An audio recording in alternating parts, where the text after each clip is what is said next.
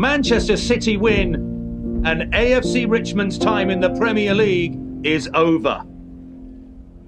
When you walk through a storm, hold your head up high and don't be afraid of the dark. So look, I'm good. Thank you. Yeah.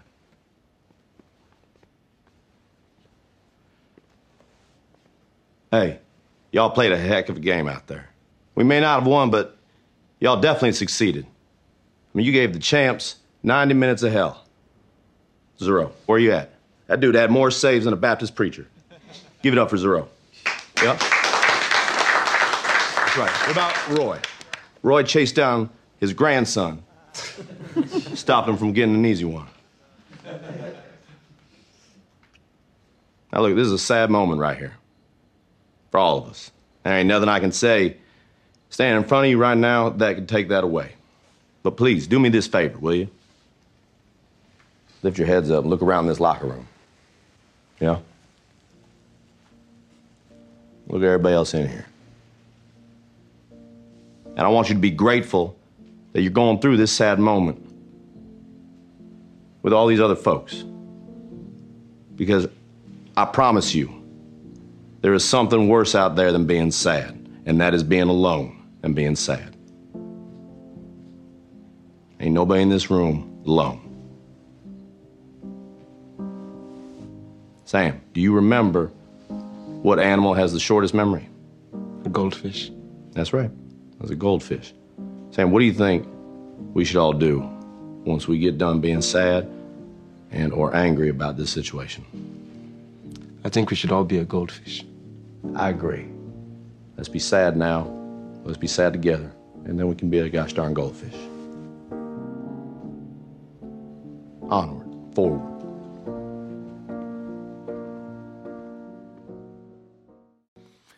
Hey everybody, in case you have the memory of a goldfish, my name is Scott Rains, and I am one of the pastors here. So great to be worshiping with all of you this morning.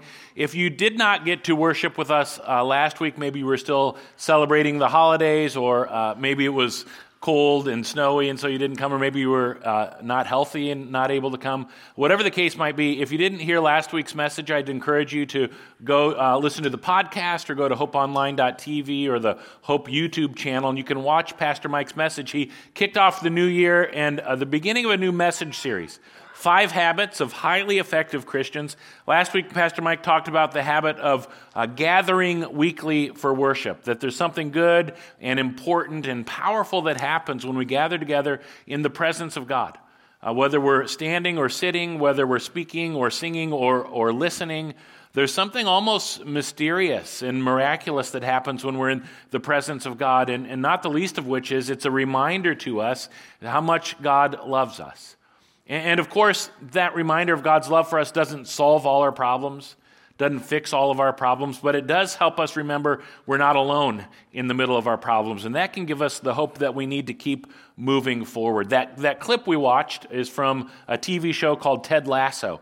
He's the coach of an English Premier League soccer club, AFC Richmond. They lose their final match of the season, and so they get relegated. They no longer get to be in the Premier League. And so after the game, they're in the locker room. They're disappointed. They're sad. They're angry. They're feeling all sorts of feelings. And Ted Lasso says, you got to feel all those things, and then we got to figure out, how do we move forward?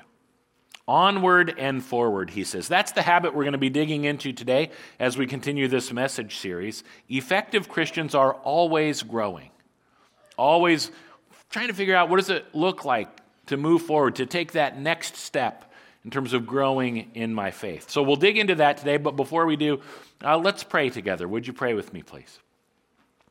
Lord, we thank you for the opportunity to gather here and to just pause and to recognize that we are here because of your grace.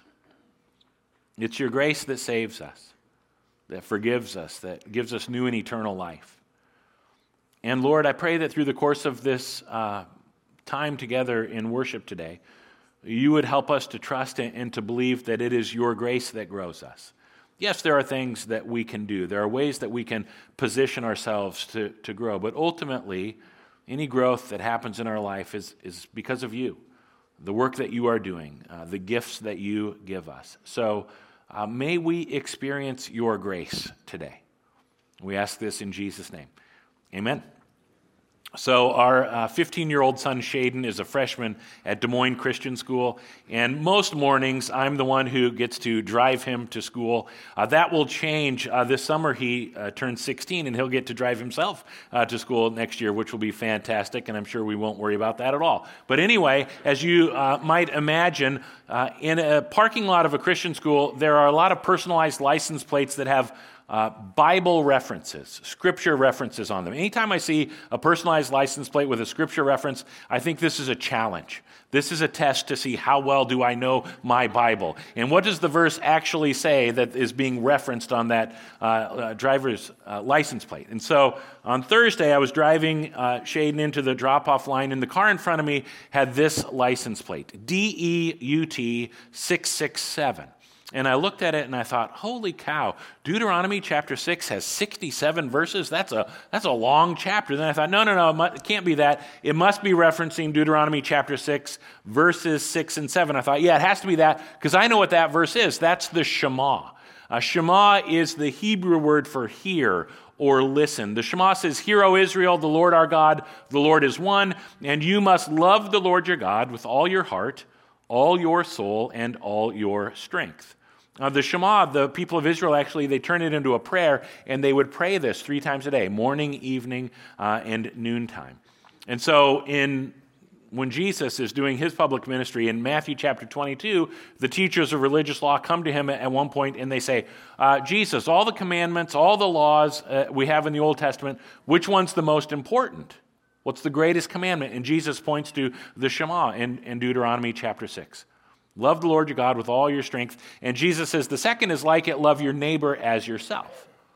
So I'm dropping Shaden off at Des Moines Christian, and after I dropped him off, I pulled out my Bible app just to check, to give myself an ego boost, like, yes, I got it right. And I'm a little embarrassed to admit I did not get it right. Deuteronomy 6, 6, and 7 is not the Shema. The Shema is Deuteronomy 6, verses 4 and 5. So I was way off. Here's what verses 6 and 7 say. It's on the screen, and it's a little long, but let's read this out loud together. You must commit yourselves wholeheartedly to these commands that I am giving you today. Repeat them again and again to your children. Talk about them when you are at home and when you are on the road, when you are going to bed, and when you are getting up. So, at the beginning of Deuteronomy chapter 6, just to be clear, here's kind of the flow here. Deuteronomy 6, 4, and 5 is the Shema. Hear, O Israel, the Lord our God, the Lord is one. You must love the Lord your God with everything you got. So, those 2 verses are all about loving God. And then the next 2 verses that were referenced on that license plate I saw Thursday, it's all about obeying God, following the commands of God. And so part of what we see here, biblically speaking, there's a connection between loving God and obeying God. We see this connection here in Deuteronomy 6, but that's not the only place. As Jesus is teaching in John chapter 14 and 15, it's a Holy Week. It's the week leading up to his crucifixion. So, what are the most important lessons that Jesus wants to be sure his followers have before his death, before his crucifixion? He actually spends a lot of time that week talking about the connection between loving God and obeying God. John 14, 15 is an example. Jesus says, "If you love me, obey my commandments."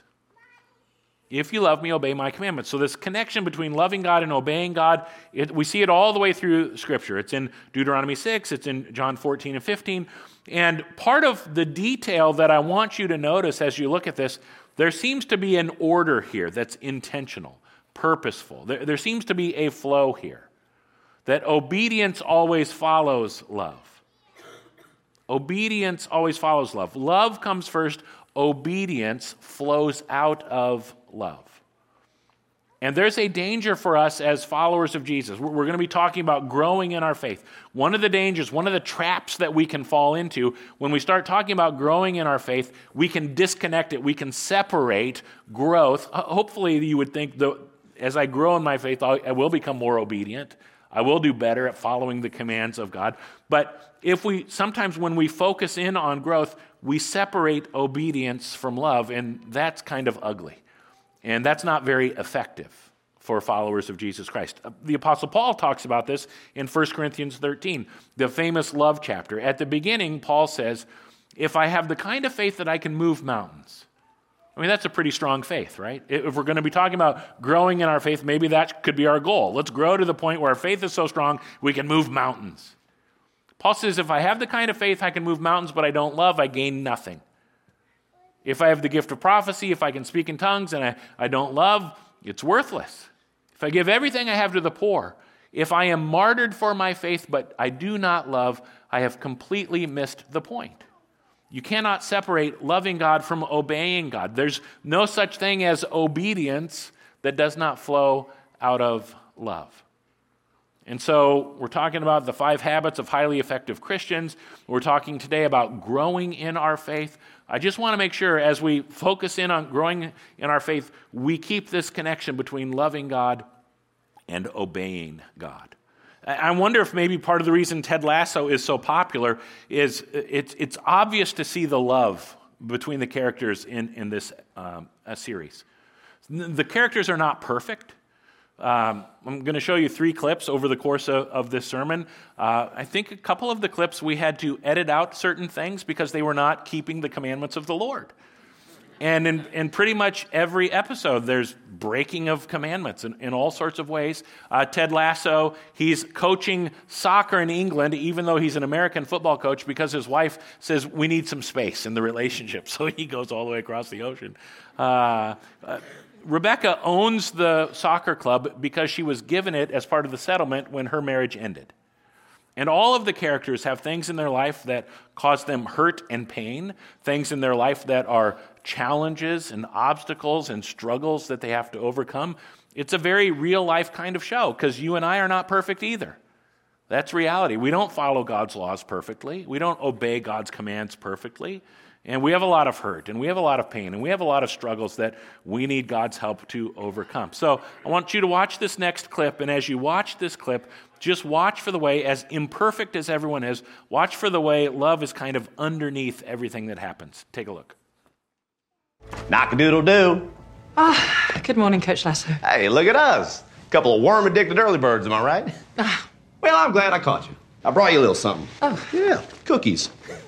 Or, as y'all call them here, biscuits, right? Though I do not recommend you smother these in gravy. Oh, Ted, I don't really... Oh, come on, I'll take a looky there. Oh, those do look good. Right? Go ahead, take a nibble. That's it. Away you go. Where did you get these? I'm glad you like them. You know what? I'll start bringing these to you every morning. Called Biscuits with the Boss. That really isn't necessary. Okay, well, mark this down as the first time we disagree then. Actually, no, second time. Tea is horrible. Absolute garbage water. I don't know why y'all do that. Anywho, we can't really be, good partners unless we get to know each other, right? Ted. We're going to start simple. Real easy one. We're going to do first concert, best concert. You go ahead and go first. Go, right off the bat. The Spice Girls. And, the Spice Girls. Same answer for both? Oh, I love that. My turn. First concert. Well, I mean, come on. It was the gambler himself, Mr. Kenny Rogers. Okay. You gotta know I'm when sorry. to hold 'em. Ted. When to hold 'em. Know when to fold 'em. When to fold 'em. Coach know Lasso. When to walk away. Know when to... Stop. Ted, I'm sorry. Biscuits with the Boss is not something that I have time for this morning. Or ever. I hear you, boss. Loud and clear. There we go. Okay. You're going to show up tomorrow with biscuits, aren't you? Oh, come on now. I would not bet on that. I mean, unless you want to win a buttload of money. High five, Tree. Woo! That's Ted Lasso. Yesterday I got to officiate a wedding. And most of the time when I get to officiate a wedding, I like to talk about the words for love that the New Testament writers use. There's at least 4 Greek words that they use to talk about love. There's eros love, which is kind of romantic love. Storge is family love, the love that parents have for children. Phileo is the root word for Philadelphia, the city of brotherly love. But maybe it's more accurate to say phileo love is describing love between 2 really good friends. And then the fourth word, it's the word that gets used most often, is agape love. It shows up in our Bible reading from Ephesians 4. Our Bible reading, one of the ways to think about it, this is the Apostle Paul kind of describing for us the process of growth for Christians, for followers of Jesus. It begins with God.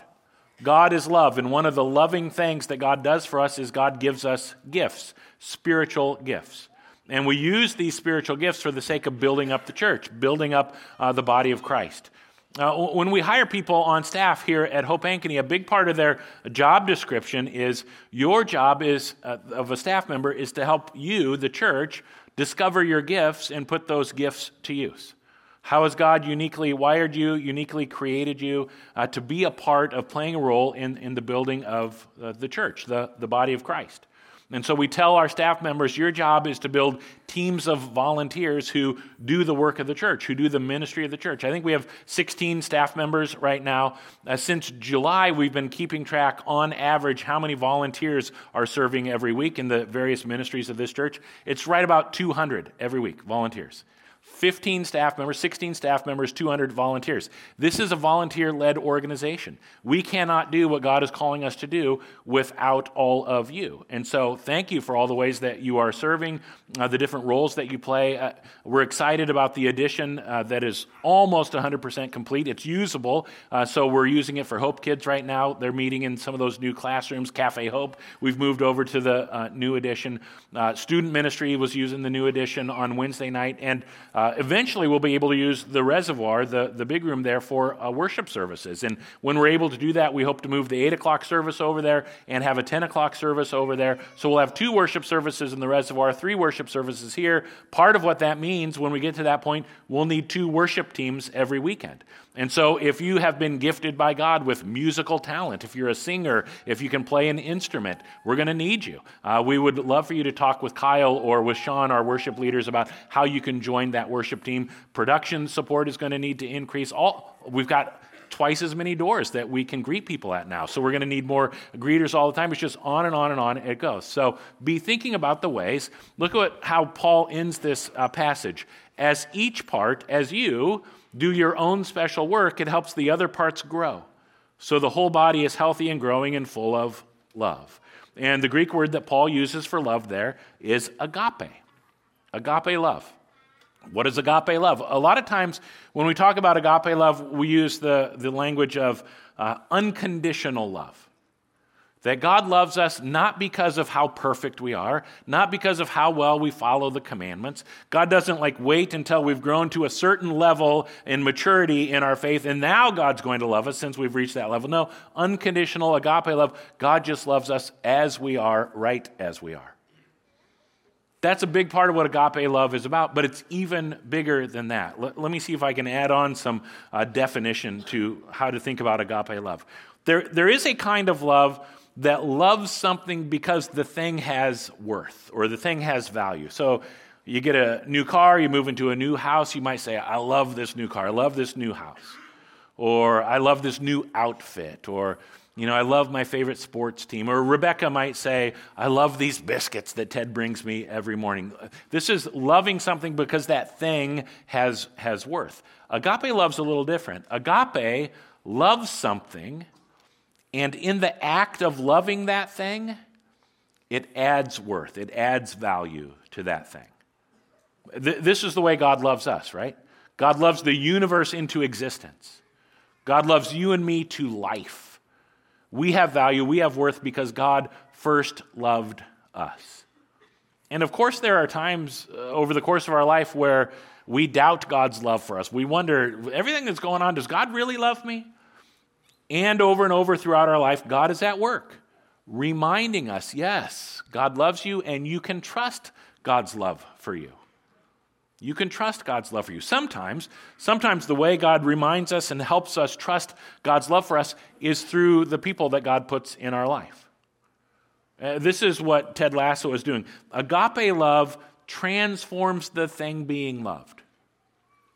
Agape love transforms the thing being loved. So Ted shows up every morning for biscuits with the boss as he's getting to know his new boss, Rebecca. And she loves those biscuits, those cookies. She asks him, where do you get these? And he refuses to tell her. She has her assistant, Higgins, go looking all over London trying to find these cookies, these biscuits. He can't find them anywhere. So she asks Ted, and he won't tell her. We find out later in the series, he actually stays up at night baking the cookies, putting them in a box, and bringing them to Rebecca. Why does he do that? It's not because of eros love. He's not looking for a dating relationship. He does this because he knows it makes Rebecca's day. When he brings her that box of cookies every morning, even though she might pretend like she's not interested in it, he knows it changes things. Just a little bit. It's a small gesture, but it tilts the atmosphere of the relationship. It changes things just enough that agape love transforms the thing being loved. It leads to change. It leads to growth. And this small act of giving, generosity, it starts to change the relationship between Ted and Rebecca, yes, but ultimately across the whole team. And I wonder if this is part of what Paul's trying to describe here in our Bible reading in Ephesians 16. As each part does its own special work, the whole body gets healthy and growing and filled with love. Now, part of what I've noticed in my time in ministry, there are plenty of people who don't think they have a special role to play. They don't have a special part. They don't have anything to offer. They don't have anything to contribute. And that gets us back to the Shema in Deuteronomy 6. You must love the Lord your God with all your heart, all your soul, and all your strength. The Hebrew word that gets translated strength here is me'od.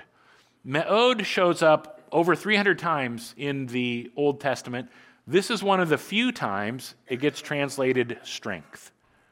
Most of the time it's not translated strength. It's an adverb. It shows up in Genesis chapter 1, the account of the creation of the heavens and the earth. 6 days, God's at work creating everything. And at the end of every day, God looks over everything God has made, and God says, it is good. Day 1, it is good. Day 2, it is good. And on and on and on it goes until you get to day 6. Day 6, God finishes the work of creation. We're going to move into day 7, the day when God rests from this work of creation. At the end of day 6, God looks over everything God has made, and God says, it is me'od good. It is very good. But more than just saying it's very good, it's like this is the very best kind of good. This is the strongest kind of good. And so linguistic scholars, wouldn't you like to be a linguistic scholar? As they're trying to help us understand how are we supposed to make sense of what is really being written here in Deuteronomy 6 verse 5, they say think about it in terms of muchness. Love the Lord your God with all your muchness, which doesn't make any sense in English, but think about it. We are the recipients of an extraordinary gift, the gift of life. And what do we do in response to this generosity from our generous, giving, loving God? We give in return. We keep the gift in circulation. We love because God first loved us. Now, a lot of times when we start talking about this idea of muchness, we think in terms of scarcity rather than abundance. We think in terms of lack. I don't have much to offer. I don't have much to give. And so the Hebrew scholars, they say, think about it this way. Whatever you've been given, give that, return that, keep that in circulation. I know a lot of people these days, man, our gas tanks are just about empty. We don't got much left in the tank. We're just in this slog. It's hard. Whatever you have, that's what you can give. It might be able to help think about it this way. When it comes to love, think of love, biblically speaking, as this continuous dynamic loop. The symbol for infinity, the number 8 kind of laying down on its side. God loves us, and we love God in return. God loves us, and we love our neighbor as ourselves. And there's just this, God loves us, and we keep that love in circulation. Love is an infinite, continuous, dynamic loop. That's, biblically speaking, how love is supposed to work. It's always on the move. It's always going. And it's important for us to think about love coming from an infinite and eternal source, because when we do that, then we can say, however much I have, it's enough. With God, it's enough. Think about the miracle of the feeding of the 5,000. A little bit of fish, a little bit of bread, more than enough to feed everybody who's there. Love comes from this infinite, eternal source. Our job is to receive from God and then just keep that in circulation. There's a woman at Harvard, a psychologist, Ellen Langer is her name. She's been fascinated her whole life kind of by the connection between our physical bodies and our mind. Love the Lord your God with all your heart, soul, mind, and strength. And she's like, how does that actually work? How does that play out? And so one time she did this study. She had 84 women, and the women have jobs cleaning hotels. And she asked these women, do you exercise regularly? 67% of them said, no, don't exercise regularly. A third of them said, I never exercise. And Ellen Langer thought that's a little weird because when you stop and think about the actual tasks that these women have to perform repeatedly throughout the day to clean hotels, you realize they're very physically active. And so what they ended up doing, they took these 84 women and they ran them through a series of tests to get kind of a baseline for their physical health. Then they divided the women into two groups. In the first group, they explained to them how hard they are working, and they showed them videos of cleaning these rooms, and they said, do you know how many calories that you burn when you're doing this activity? They actually figured that out and talked to them about it. They said, here's the Surgeon General's definition for an active lifestyle, and you meet that because you are constantly in physical activity on the job. Half the women, they told them that information. The other half, they didn't give them any of that information. 30 days later, Ellen Langer and her team came back. They ran them through the same series of these tests to see how their physical health is doing. And they were amazed that that first group, the group that had been given all that information, all kinds of key indicators of increased health, including their blood pressure dropped 10% in just 30 days. They did not start a new diet regimen. They didn't start a new exercise program. They did change the way they think. Now, just to be clear, if you had a New Year's resolution of exercising or changing your diet, this is not your pastor saying, yeah, you don't have to do that. That's not what I'm saying. What I am saying is when we talk about growth, all sorts of ways that we can be growing, right? Physically, mentally, spiritually. When we talk about growth, what's going on in our mind plays a real important part of any growth that we might experience. This is very biblical. Here's how Romans chapter 12 begins. And so, dear brothers and sisters, I plead with you to give your bodies to God because of all he has done for you. So the starting place is always what God has done for us. God's love, God's grace, God's life, God's forgiveness, the hope and joy and peace, everything that God's done for us. Because of that, offer your bodies to God as a living and holy sacrifice. This is truly the way to worship him. 5 habits of highly effective Christians. Number 1 was gathering for worship.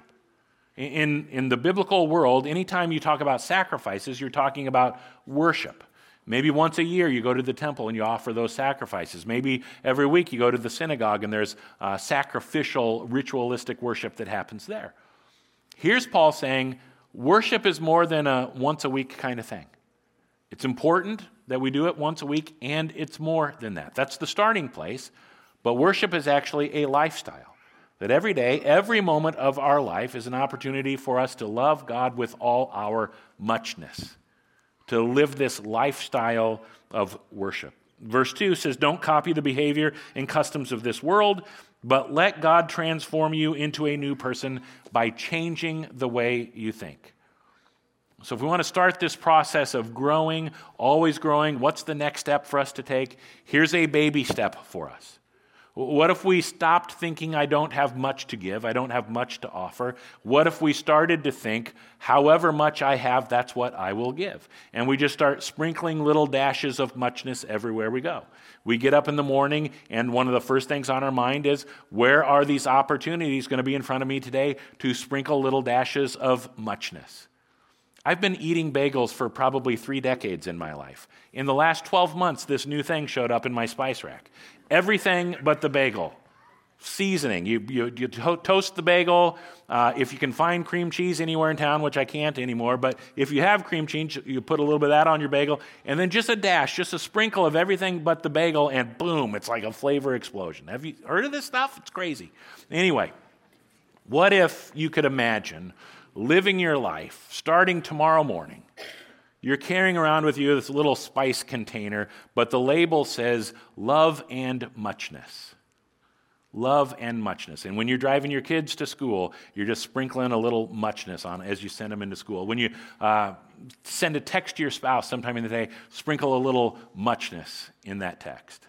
When you get to work and you're saying hi to your coworkers, how can you sprinkle a little muchness into those conversations? Or when you go to school and you're in the classroom with your friends and classmates, how do you sprinkle a little muchness into those conversations?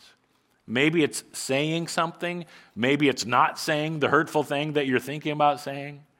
Just sprinkle a little muchness. That's all Ted Lasso is doing with Biscuits with his boss. They talk about silly things like their favorite concert. They maybe talk about some of the business of the day. Real simple, real small, but it changes things. It tilts things.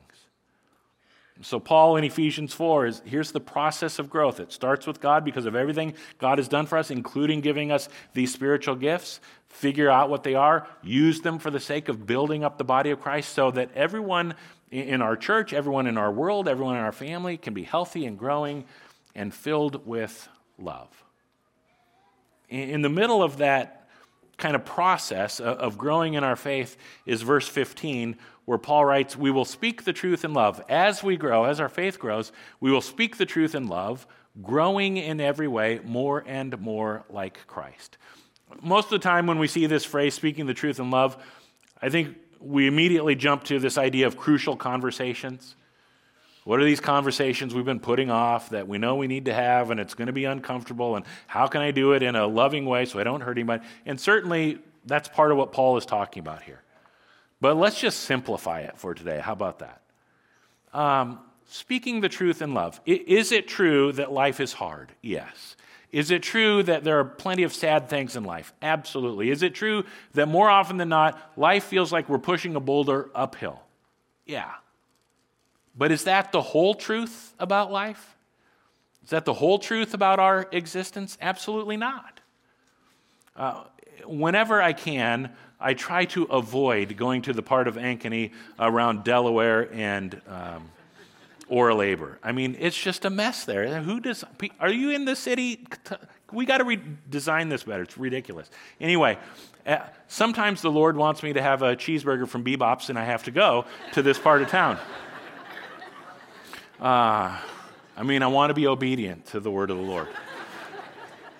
When I know I'm going to this part of town, sometimes I will intentionally tell myself, Scott, just put a ridiculous grin on your face. Because traffic is slow and you're right next to people and nobody is smiling. If you notice, everyone's just right on the edge, right? And I understand it. But you put this ridiculous smile on your face and just stare at the person right next to you for a while. Eventually they'll look over and they're like, do I know you? Hi, I'm not. But it just tilts things a little bit, right? It just changes things a little bit. And sometimes it is somebody, and that's really kind of fun. I had to go to this part of town the week before Christmas to get a last-minute Christmas gift at Kohl's. And I got into, Lord be with you. I got into Kohl's. I've never seen the lines. It was like 50 people deep at the cash register. It stretched all the way back to the back of the store. And I'm like, I feel so sorry for whoever's running the cash register and the kinds of abuse they must be putting up with from impatient Christmas shoppers. By the time I finally got up there to check out, they were in this force field bubble of retail save me, and like I don't want to, and so they're just kind of this routine, did you find everything okay? How are you today? They're not expecting any kind of interaction at all. So when they asked me, how are you today? I'm sure they were expecting me to say, fine. I said, this could be the best day of my life. And they were shook them out of their retail trance, right? And we actually had a human interaction in that moment. That's what I'm talking about. Agape love transforms the thing being loved. Agape love, it gets us to a place where growth is possible. And it doesn't have to be a grand sweeping, it can be a tiny little thing like figuring out I actually say this in a lot of different places. At the DMV, Anybody ever have the best day of your life at the DMV? Waiting in line at Walgreens. I go in to pick up my son's 15-year-old friends. None of them can drive, and they get in the car, and I just say, this could be the best day of our life, boys. And it just changes things just a little bit. I don't know what it would be for you, but what if you just decided, I'm going to be sprinkling little dashes of muchness wherever I go. I don't know what phrase you might come up with, but let's try this. Let's see, how can we just a little bit, tilt things a little bit, change the atmosphere relationally just a little bit everywhere we go. And of course, there are other things that we can do. You heard in the announcements in the 360, here's all the classes, here are all the groups, here's all the ways that you can serve, and I hope that you will consider doing that. It's going to help your faith grow. But as we grow in our faith, let's always remember we cannot disconnect growth and obedience from love. It has to all flow out of love. So one more clip from Ted Lasso. Again, see if you can see the way love is starting to shift things and change things and bring about transformation relationally. Take a look.